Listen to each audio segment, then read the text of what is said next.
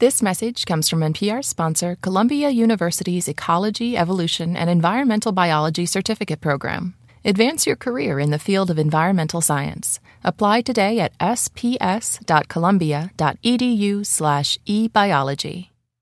Hey, before we get into the final episode of our capitalism series, we want to remind you that you can test all you learned from the series tonight. We're going out with a bang with 3 rounds of capitalism-based trivia that you can play by yourself or with a team. And if you win, you'll take home a 3-month subscription to the NPR Coffee Club and a Throughline t-shirt. And if you don't, well, you'll still get to hang and have fun with us and our trivia maestro, Terry Simon. Join us on Zoom tonight, July 8th at 8 p.m. Eastern, for a special capitalism edition of Throughline Trivia.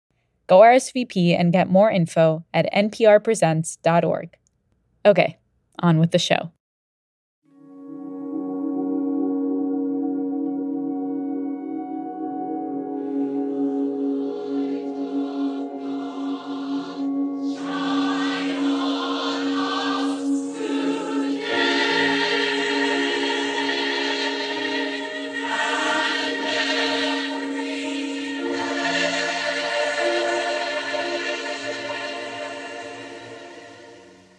This is Norman Vincent Peale.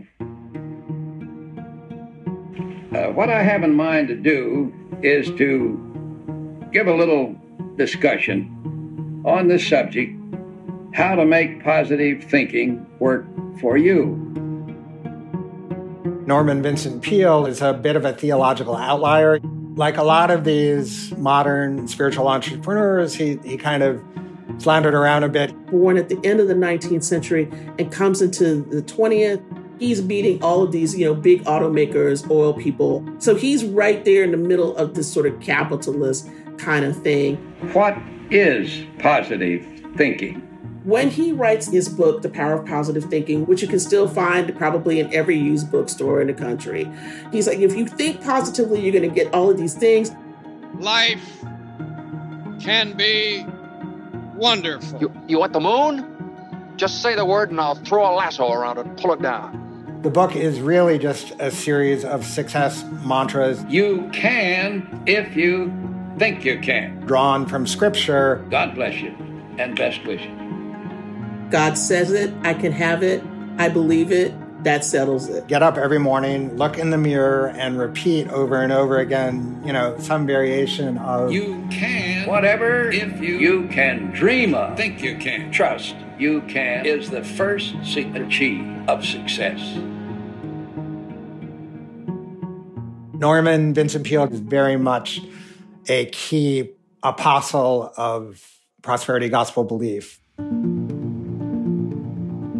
A kind of spiritual psychology of success.